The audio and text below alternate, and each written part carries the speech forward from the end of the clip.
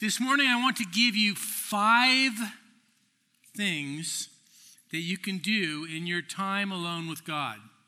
All right, 5 things to do in your time alone with God. Now, you might be thinking immediately, what do you mean, what time alone with God? When am I supposed to find that? Well, we'll talk more about that a little bit later. Your time alone with God is what we call the Christian discipline of solitude.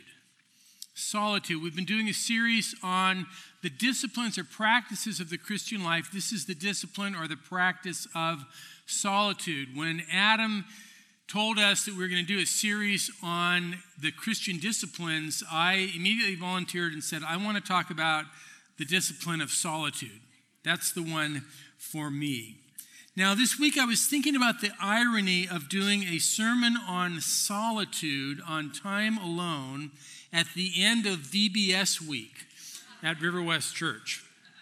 Because for a lot of people, they had no alone time at all this week, all right? It was complete chaos. And at our house, we had not only VBS week, but what we call Grandma Camp week. Notice it's not Grandpa Camp week, but it's Grandma Camp, which means that my grandchildren spent the week with us. So 5 nights, count them, 5 nights. We had an 11-year-old, 8-year-old, 6-year-old, and for one day we had the 2-year-old. And the 2-year-old pushed us over the edge. You just throw that into the equation, and that little girl is like a magnet for danger. She has a sixth sense. If she can hurt herself, she's running in that direction, which means we're running after her.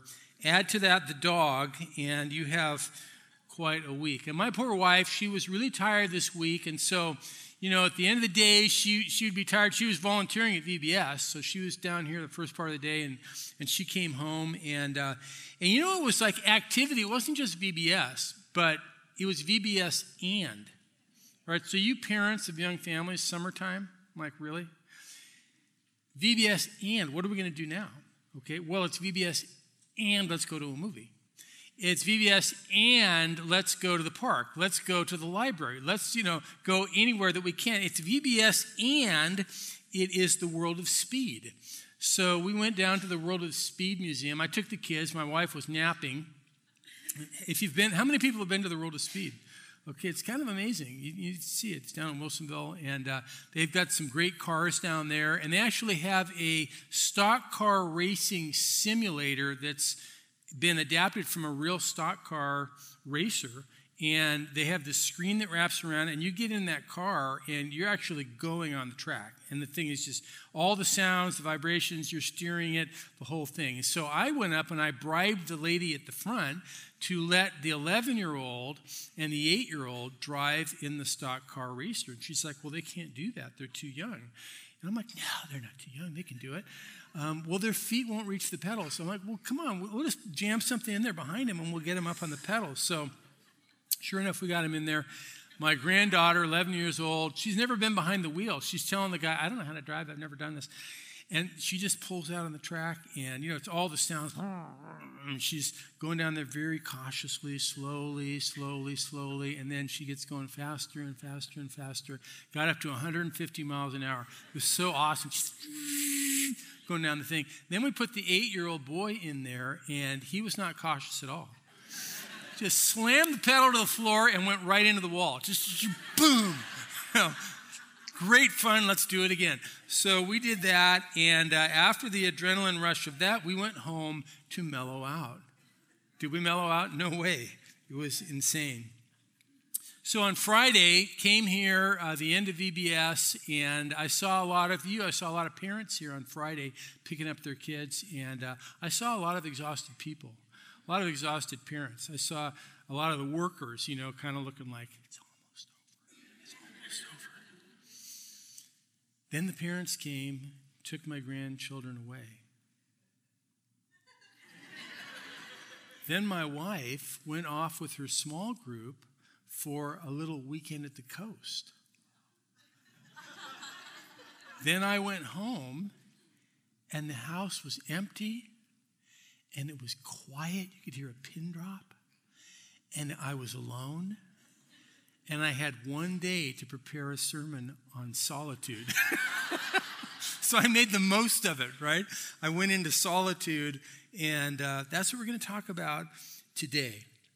So we're going to look at chapter 5 of Luke, and here's what I want to do. First, I want us to look at the pattern in the life of Jesus. So we're going to look at the pattern in the life of Christ.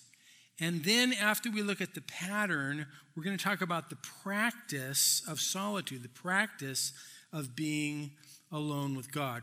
So pick up the story with me in Luke chapter 5 in verse 12. Now we're looking at the pattern in the life of our Lord Jesus. Remember, Jesus is our Savior and our Lord, and he's also our model. He's our model. So we're always looking to Jesus and we're saying, Jesus, how did you live? What did you do? How can we emulate the ways of Christ? Let's take a look. Chapter 5, verse 12. While Jesus was in one of the cities, there came a man full of leprosy. When he saw Jesus, he fell on his face and begged him, Lord, if you will, you can make me clean.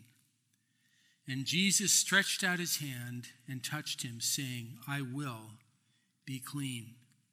And immediately the leprosy left him. And he charged him to tell no one, but go and show yourself to the priest and make an offering for your cleansing as Moses commanded for a proof to them. But now, even more, the report about him went abroad, and great crowds gathered to hear him and to be healed of their infirmities. But Jesus would withdraw to desolate places and pray. And on one of those days, as he was teaching, Pharisees and teachers of the law were sitting there, who had come from every village of Galilee and Judea and from Jerusalem, and the power of the Lord was with him to heal. Isn't that amazing? So this is the gospel. And in the gospel, we see story after story after story of Christ doing incredible things. And it would be so easy to read this passage and to miss verse 16. We could miss it. Because first you see the healing of the leper, and it's so tremendous. In my mind, every time I read that story, my mind is just fireworks are going off in my mind because I'm picturing this man with leprosy coming to Jesus. I see the crowd parting, people backing away, and Jesus reaching out to touch him, and this man being cleansed. He's so excited. He wants to tell everyone. Jesus says, don't tell anybody. But, you get the feeling that he went and he told people anyway, right? Because why? What happens? More and more crowds showed up. Everybody knew. Everybody heard. There's a healer in town. And the crowds are coming and they're pressing in on Jesus. Then you get to verse 17, and Jesus is back at it. And this time, the Pharisees have come. Now, the Pharisees in this context, they're not pro-Jesus. Right? They're not fans. And this is the crowd that, eventually they're going to completely turn against Jesus and they're going to have him crucified. But the power of God is there to heal, and he's going to do another great healing. And so what you see is event, miracle, miracle, miracle, controversy. It's so exciting. It's so electric charged that we could easily miss verse 16. We could skip right over it. But what does it say? In verse 16, but Jesus would withdraw to desolate places and he would pray. You see the pattern? There's the pattern of Christ that's emerging from this text. There's a pattern. At the center of the pattern, Jesus is withdrawing and he's going to the desolate place. He's going to the solitary place. There's a pattern that emerges. And what we find when you read it carefully is that this is a repeated pattern in the life of Christ. Take a look at verse 16. But he would withdraw. I think the NIV version says, but Jesus often withdrew to lonely places, and there he prayed. Often. Because in the Greek language, it's all in this present active tense that's telling us that this is something that Jesus was always doing, but this is what Jesus would do. He didn't just do it once. He did it all the time. It's a repeated pattern in the life of our Savior, Jesus. Do you see the pattern? The crowd is pressing in on Jesus. It's noisy, it's active, it's distracting, it's filled with hurt and need. And Jesus disengages. Jesus disengages from the people. He disengages from the action. He disengages from the noise and the distractions. He just disengages from all of that. And then what does he do? Well, he focuses on his relationship with his heavenly Father. He prays. Jesus disengages. He focuses on his relationship with his heavenly Father. And then what does he do? What is the third part of the pattern? He re-engages. Verse 17. It just picks up the story. Now, it happened that Jesus was somewhere and the Pharisees were there and the power of the Lord was there. And so what has happened? He disengaged. He focused on his relationship with the Father. And then he re-engaged in ministry. That's the pattern. Now, I want you to notice at the center of that pattern, what is Jesus doing? Solitude for Jesus takes a specific form. The solitude of Christ isn't just withdrawing and leaving everybody behind and going into himself. That's not what Jesus did. Jesus didn't go into the wilderness to get all zenned out and, to become mindful and do deep breathing exercises. That's not what he did. I mean, if you want to do that, that's fine. Do those things. But that's not what Jesus did. Jesus went to the wilderness and he focused. He focused, and not just on himself, he focused on the Father and his relationship with the Father. It's all important. Why did Jesus do that? Jesus did that not so that he could leave people behind and not fulfill his ministry in the lives of people. He did that so that he could be successful in his ministry by returning in the strength of his relationship with his Father. That's the pattern of Jesus in his life. You see the pattern? Everyone see the pattern? It's very clear there, all right? Now, here we are. We are followers of Christ. He is both our Savior and Lord, and he's the model for us of Christian life. So if that pattern is evident in the life of Christ as a repeated pattern, the question is, how can we bring that pattern into our lives as well? This is why we talk about the Christian discipline of solitude. Or call it, if solitude is too threatening, just call it being alone with God. Being alone with God. Why is it a discipline of the Christian life? Well, it's because this is the practice, this is the pattern in the life of Jesus. And I want to be like Jesus. Can I tell you something? If you want to be like Jesus, you're going to have to spend some time alone. You're going to have to spend time alone in order to be with Jesus. Where is this place that Jesus went? Jesus went, what does it say in our ESV? Oh, to a desolate place. Desolate. The Greek word eremos. It can mean the desert. A desert place, or a deserted place, or a desolate place, or a solitary place, or a lonely place. It's translated in many ways. But basically, you know what it means? It means you're alone. That's what it means. If you ever get the chance to go over to Israel and you go out to the desert, you'll be amazed at the desert in Israel. I mean, it's like no desert anywhere that I've ever seen. It is so barren. It is so desolate. And you know what? Nobody really hangs out in that place. If you go out there, you're pretty much hanging out by yourself. And that's exactly what Jesus was doing. He was by himself. So I want to give you today 5 things that you can do when you spend time alone with God. But before I can give you those 5 things, you've got to figure out a way to get alone with God. And this is a big part of the challenge, isn't it?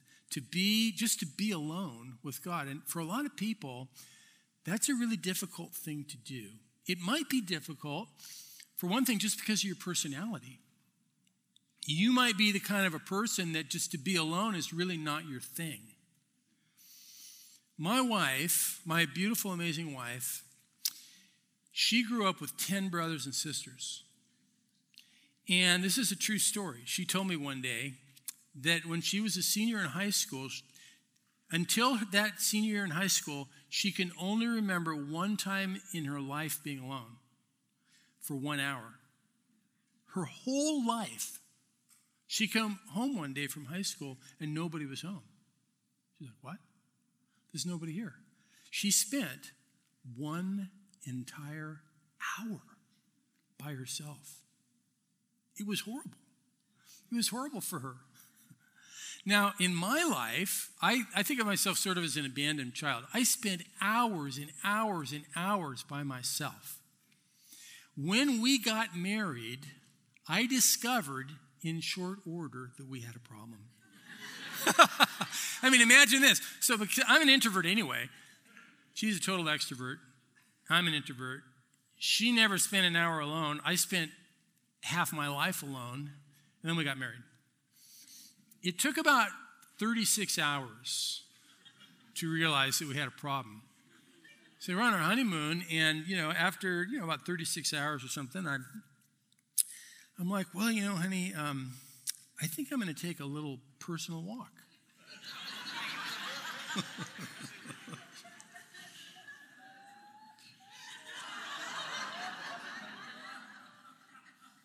You mean you don't want to be with me?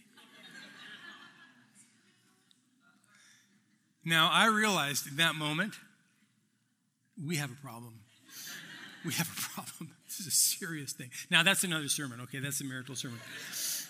But I'm just telling you that different people have different personalities. And for some people, it's a challenge to spend that time alone because of your personality. And I will tell you this, it doesn't matter.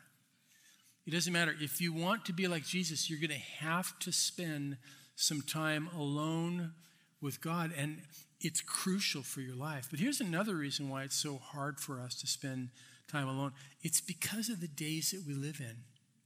Man, we live in this crazy, out-of-control society where everything is going 1,000,000 miles an hour. And not only that, we live in this digital universe where we carry a device with us in purse or pocket, which essentially allows the entire world to ring your bell and get into your head at any moment. And you're not alone if you're by yourself with your digital device. That's not the same as being alone. Think about it. Some people say we live in what's called the attention economy. The attention economy. Why? Because here's the thing that most people don't have. We have access to information more than you could ever imagine. What we don't have is time and an attention span. And everyone's trying to get your attention. I read on the internet this week that the average American has the attention span of a goldfish. Now, I don't know. And it's probably true, right? Because it's on the internet. But it feels that way. Doesn't it feel that way? And it's irritating because they know everything about me. They know what I'm thinking. I don't know who they are, but they know what I'm thinking. I pull up my Instagram, and now that there's ads on Instagram, it's like I scroll through the thing, and there it is. There's an ad, and they know. I am interested in guitars, and they know. And the guitar comes up on my Instagram, and it's the perfect guitar, all right? Have you ever noticed that? Like whatever you're into, whatever you just checked out, whatever you just thought about, boom, boom, it's right there in your face, right? The crowd is pressing in on Jesus. Let me tell you something. The whole world is pressing in on your life. And the goal of the whole world is to get your attention and to keep your attention. And being alone with God means that we're giving our attention to God. Do you see where the battle is here, where the struggle is here? So to get alone, you've got to be by yourself, all right? And you've got to turn off the device. Have you ever been in a situation where you get somewhere and you realize you have no reception? And the first thing you do is you go, oh no, I have no reception. And then the second thing you do is you go, hey, I don't have any reception. This is kind of cool. Actually, I forgot what this was like, you know? And you keep checking your phone for reception. There's no reception. And then you realize, I'm going to put that thing down. Something will literally physically change in your body at that moment when you realize that you're off the grid and that you're actually alone with your thoughts. And if there's no one else around, it's amazing what happens. Okay, now, you can filter. You have filtered things on your phone, filter this, filter that, do this, do that, do that. But you know what? At the end of the day, there's only one filter, and it's you. You're the filter. You turn the thing off. Now, go to the desert. Go to the Eremos. Go to a place where you're alone. How much time should you spend there? Well, you could spend a week. That would be awesome. So for the last 30 years, I've spent 1 week a year just off on a personal retreat by myself, best I can, going off the grid, and that's awesome. Now, most people don't want to do that, so let's scale it down. How about 1 day? 1 day alone with no device. Just 1 day. Could you do that? How about a half a day? Let's go half a day. How about an hour? 1 hour of your life. Where can you find an hour? My wife said, I'm doing this thing on solitude and being alone. She said, man, these people are so busy these days, and they have kids and work and obligations and all these different things. Man, it's hard for people to be alone. I said, yeah, I know that's true. But on the other hand, I wonder if these people go to the gym. I wonder if they work out. I wonder if they ever watch Netflix. You know, I'll bet you can find an hour of time. Folks, put it on your calendar. Jesus regularly spent time alone with his Heavenly Father. So what are you going to do? I'm going to give you 5 things that you can do when you spend time alone with God. And the first thing is the most important. It's the most important thing. The first thing you can do is remember who you are in the eyes of God. All right? Now just pause. Think about that. That's not what you expected me to say. Remember who you are in the eyes of God. That's your first assignment when you spend time alone with God. Now, why would I say that? I'm going to go back to the life of my Lord Jesus. I'm thinking about his life. I'm thinking about the beginning of his ministry. Do you remember how Jesus began his ministry? He began with his baptism. Let's look at it. Matthew chapter 3, the baptism of Christ.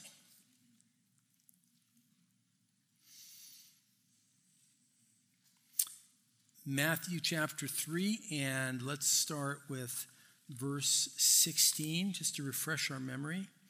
And when Jesus was baptized, immediately he went up from the water, and behold, the heavens were opened to him, and he saw the Spirit of God descending like a dove and coming to rest on him. And behold, a voice from heaven said, "This is my beloved Son, with whom I am well pleased."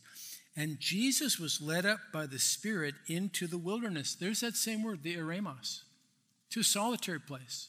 He was led out to a place where he was alone, to be tempted by the devil.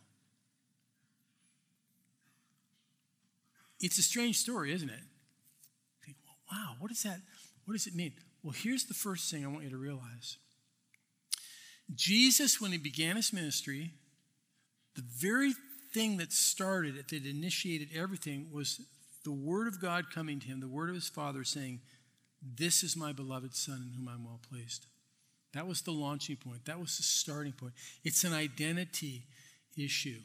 And it's beautiful because Jesus had not done anything yet. Jesus hadn't yet taught. No Sermon on the Mount. That hadn't happened yet. Jesus had not yet healed anybody. No miracles. Didn't walk on water. Jesus hadn't done battles with the Pharisees, cast demons out. Nothing.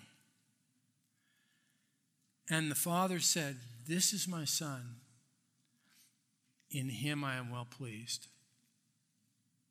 What was Jesus thinking about in the wilderness for 40 days? Now, Jesus was in the wilderness 40 days, and at the end of that, the devil came to him. The end of it. What was Jesus thinking about for 40 days? Well, we can speculate on a lot of things that Jesus might have been thinking or praying about, but I think there's one thing we can say for certain, and that is that Jesus had the words of the Father ringing in his ear and in his heart. "This is my beloved Son, in whom I'm well pleased." It cannot be a coincidence that when Satan shows up, the first thing that he said to Jesus is, "If you're the Son of God, command these stones to become bread." If you're the Son of God. It's an identity issue.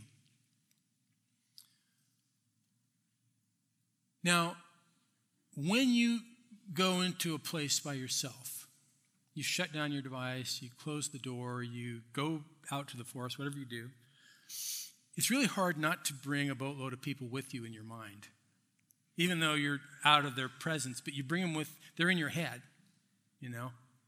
And it's amazing how we are sensitive to the feelings and the opinions of others, isn't it? We're social beings. So we always want to know, where do we stand and what does so-and-so think of us? And, oh, this person's mad at me and this person thinks I'm great. And it's almost impossible not to process all of that when you're by yourself. We just do those things. Here's what you need to know. There's only one opinion that matters. And it's the opinion of your Heavenly Father and what he has to say about you. Jesus launched his ministry with the affirming word of his Heavenly Father, telling him his identity. And he was able to live out of that. You know, Jesus in his life, he had people on the left and the right, and the people on the left, those people were big fans. Like the leper, he's a big fan of Jesus. And all of his friends, they're like, "You healed my buddy, the leper. This is amazing." And they brought crowds of people. And those crowds of people, they're pro-Jesus. Like, "Jesus, you're amazing. Jesus, you're a prophet. Jesus, you're a healer. You're awesome." But on the other side, he had the Pharisees. And the Pharisees are like, "This guy is the devil. This guy's going to destroy our nation. We got to put this guy to death." You have two extremes on both sides of Jesus. Actually, on both sides of chapter 5, verse 16, you have two extreme different scenarios. And Jesus withdraws, and there he communes and he prays with his Father. And I can guarantee you that one of the issues that happened in that place alone with the Father is the Father is reaffirming, "You are my beloved Son, in whom I'm well pleased." I've learned in my life that there are people that are pro Pastor Guy, and there's people that are against Pastor Guy. You kind of figure this out through the years, you know. And some people are like, "Oh, Pastor, you're so amazing. We love your teaching, and gosh, you know, just you walk on water." I'm like, "Well, not really, but, you know, I'm really happy that you like me." And then there's other people, and they're like, you know, "Pastor Guy, we're not into your ministry. Like, you're a heretic." I had a guy one time come to me at the back of the church. I did my sermon, gave it my all. I went to the back of the church, and this guy just walks right over to me with like an intense look in his face. And he said, "Pastor, I want you to know that you will be responsible for everyone in this room going directly to hell. You're sending these people to hell because of what you just preached." And what I it was a thing on creation and the age of the earth, and this guy was a young earth creationist. And I basically said, hey, in our church, you can be a young earth creationist, you can be an old earth creationist. We love you, Jesus loves you. That's all I said. And this guy said, you are going to hell, and everyone in this room is going to hell, and you're a heretic. And I said, well, thank you for sharing. Thank you for sharing, and, we'll see you next week. I guess not. I guess not. Okay, bye-bye. But, you kind of learn. You learn in life that if you live your life based on the views of others, whether it's they think you're great or they think you're the devil, it's not going to work. It's not going to work. There's only one opinion that matters, and that is your Heavenly Father. What does He say about you? When you spend time alone, the first thing that you have to do is you have to remember who you are in the eyes of your Heavenly Father. And that's a gospel thing. You know what you bring with you into your alone time? You bring the gospel with you. Bring the gospel into that alone time. Let it inform your time with God. So you have to bring your Bible. You bring those verses, you bring the Gospels with you, you spend some time, and you hear the voice of God telling you who you are. Read Ephesians 1 sometime when you spend time alone, and ask God to show you who you are in Christ. Oh man, this is going to transform your life. And then you know what? When you re-engage, because now you've withdrawn, but then you're going to re-engage in the strength of your relationship with your Heavenly Father. That's awesome. Here's a second thing that you can do when you spend time alone. You can recognize the presence of God in your own life story. Now, you weren't expecting me to say this one either, but I want you to think about it. Recognize the presence of God in your own life story. Why would I say that? Let me share a psalm with you. Try this one. Psalm 63, verse 5. For God alone, my soul, wait in silence. No, I'm reading the wrong verse. That's a good one too, though. I like that. Psalm 63, verse 5. Here we go. My soul will be satisfied as with fat and rich food, and my mouth will praise you with joyful lips when I remember you upon my bed and meditate on you in the watches of the night. For you have been my help, and in the shadow of your wings I will sing for joy.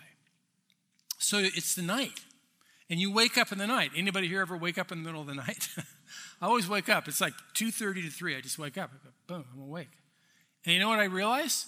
I'm kind of alone, I mean, even my wife is there, but she's sleeping, and and the room is dark, and I go, it's really just kind of me and God. This is my own little eremos moment here. It's just the solitude moment, and I have many thoughts on my mind.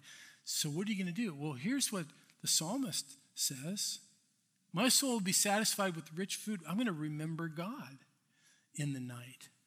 And did you notice the way that he put it in verse 6? He says, when I remember you on my bed and meditate on you in the watches of the night. Verse 7, for you have been my help. Have been, past tense. You have been my help. So there's a remembrance. There's a remembrance. And I learned this from St. Augustine and his book, which is called The Confessions of St. Augustine, which is basically one of the greatest books ever written. And it's amazing, and it's super deep. And what Augustine did in this book was he went back in his memory, and he went through his entire life from infancy, childhood. He goes through his entire life, and what he does is he looks back through his memory to see where God was at work, even when he didn't recognize it.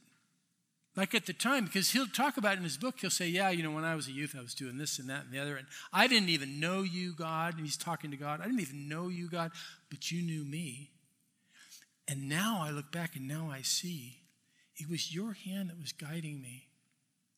And so his confessions are confessions from his memory about the presence of God even when he didn't know it. But now he knows it. Why?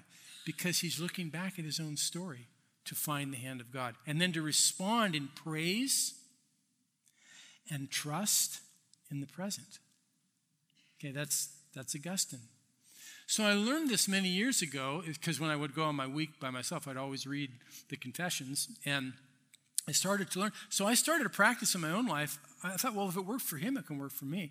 So I would take a half a day. Now, you can do this in a half a day. You can do this if you do like an hour a day for, 3 or 4 days. Just go through your life. Make a timeline. And go through your story of your life prayerfully and say, God, where were you in my life? Even now that I look back, I didn't know it then, but now I can see how you were leading and guiding and protecting and bringing me to the place that I am today. And you do that prayerfully and with gratitude, and all of a sudden you see God comes alive in your story. God is in your story. He's a living God. He cares for you. He's at work in your story. Oh, in my time alone with God, I take some time to see him and to see his hand. Here's the third thing that you can do in your time alone with God. You can listen for the voice of God. Now, that's probably what you thought I was going to say. Listen. Listen for God. God speaks to us. Famously, in the Old Testament, in 1 Kings 19, he spoke to a prophet named Elijah. Where was Elijah? He was in the Eremos. He was in the wilderness. He was on Mount Horeb, Mount Sinai, which is basically a desert mountain. And he was there by himself alone with God. And famously, the Bible says that there was this wind that tore through the mountain. And it must have been like a tornado because it was smashing rocks against each other. But then it goes on to say, but God was not in that wind. Then there was an earthquake. And I imagine more rocks are tumbling and it's loud and it's scary. But God was not in the earthquake. And then 1 Kings 19, you can read it later. The Bible says, and then a still small voice. And Elijah said, that's God. And he covered his face because he knew he was in the presence of God. A still small voice. No wonder we can't hear God with all the noise. What do you bring with you when you go into your time alone? You bring the gospel. You bring your memories and you pray through them.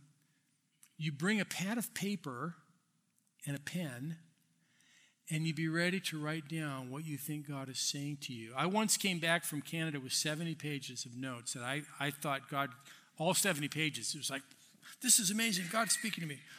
One time I came back from an entire week and I had one word on a piece of paper. Which was more powerful, 70 pages or one word? I don't know. It's up for grabs. They both were. I can't predict what God will say to you, but I promise you, God's got your number. He's trying to speak into your life. Write something down. What do you think God's saying to you in your life? Here's the fourth thing that you can do in your time alone with God. You can pray for others. Now, Jesus often withdrew into a lonely place, and there he prayed, it says. He prayed. What did he pray about? Well, we know from other passages in Luke that he prayed for his disciples. Chapter 6, he spent all night praying. He prayed for his disciples. Then he appointed apostles. He prayed for his disciples. Even when you go off by yourself, it's hard to really leave people behind. So what can you do? You pray for them. Pray for them. Now, think about everything I'm describing to you. Like some people are like, I don't know what to do if I spend time alone with God. I'm giving you hours of things that you can do. But one thing you can do is you don't know what to do. Just pray for people. Just make a list and start praying for people, right? And that leads me to the fifth thing that you can do, and that is to recommit your life to your calling and your mission. Recommit. When you pray for people, that prepares you to re-engage. Recommit to your calling and your mission. Now, some of you are thinking, well, you have a calling and a mission because you're a pastor. But I want to tell you this. Every Christ follower is called to join Jesus in mission. and on mission. Every one of us, we're called. What context has God placed you in? God has given you a career. He's given you a place of employment. That's your context. It's a missional context for you. God has said, I want you to go and be my representative, my witness in that place. That's your calling. That's your life stage, all right? If you're a single person, you have relationships with friends, that's an arena for you to live out your calling as a Christ follower. If you're married and you have children, that's your setting. You have a stage of life. You're a young parent, you have young kids. It's busy, but that's your calling. That's your life stage. It's your mission. You have a church context. All of these things are the context of our calling to follow Christ. Now, here's the thing. When you get alone with God, what are you doing? You're strengthening your relationship with the Father so that you can re-engage in your calling in the world. And if you don't strengthen your relationship with the Father, you will not be able to engage for long in a meaningful way. You must operate out of the strength of your relationship with God. That's what the time of solitude is for. It's like a drain on a battery. If you never spend time alone with God, it's like you're doing good things, maybe doing some bad things, doing some good things, and the battery is draining. Best intentions in the world. Unless you recharge in your relationship with the Father, you won't have the resources to follow Jesus in his mission. I'm going to give you now another reason for the spiritual disciplines, because we've heard two in our series so far. We've heard that we engage in the spiritual disciplines so that we can enjoy our relationship with Jesus and that we can become like Jesus. Those are two reasons why we engage in spiritual disciplines or practices, and it's true, but I'm giving you now a third. The third reason we engage in spiritual disciplines is so that we can join Jesus on mission. Joining him in mission, making a difference in the world. And we have to do that rooted in our relationship with God. And that relationship gets re-energized when we spend time alone with God. And then we recommit, and what do? Re-engage. You re-engage. You go back into the fray. You go back to the relationships with people. You go back to the noise and to the activity and to the distractions and the needs and the hurts of the world. You go back. You re-engage. That's the pattern of Jesus, our Lord and Savior. And it's amazing. It's amazing. So I want to recommend this to you. I want you to think about it. There's much to think about there. And may the Lord cause us to grow in maturity, grow in wisdom, grow in Christ-likeness as we pursue these practices. I'm going to have Colin and the worship team come forward, and I'm going to say a prayer for us. So let's do that. Let's pray right now. Our Father in heaven, I thank you for the wisdom of your word, for the beauty of Christ our Savior, for the privilege of being sons and daughters of the living God through the gospel. Thank you, Lord, that through the blood of Christ, we are given the gift of forgiveness. Through the resurrection of Christ, we are given the hope of eternal life. Through the outpouring of the Holy Spirit, we are given the power to walk in the way of Christ as his witnesses in this world. Thank you, Lord, for how you see us. Thank you, Lord God, for this congregation and the opportunity that we have to join you in mission. And Father, I pray that we will grow in wisdom and grow in these wonderful practices, Lord, and that you'll use us in the world because of it. And we ask it in Jesus' name. Amen.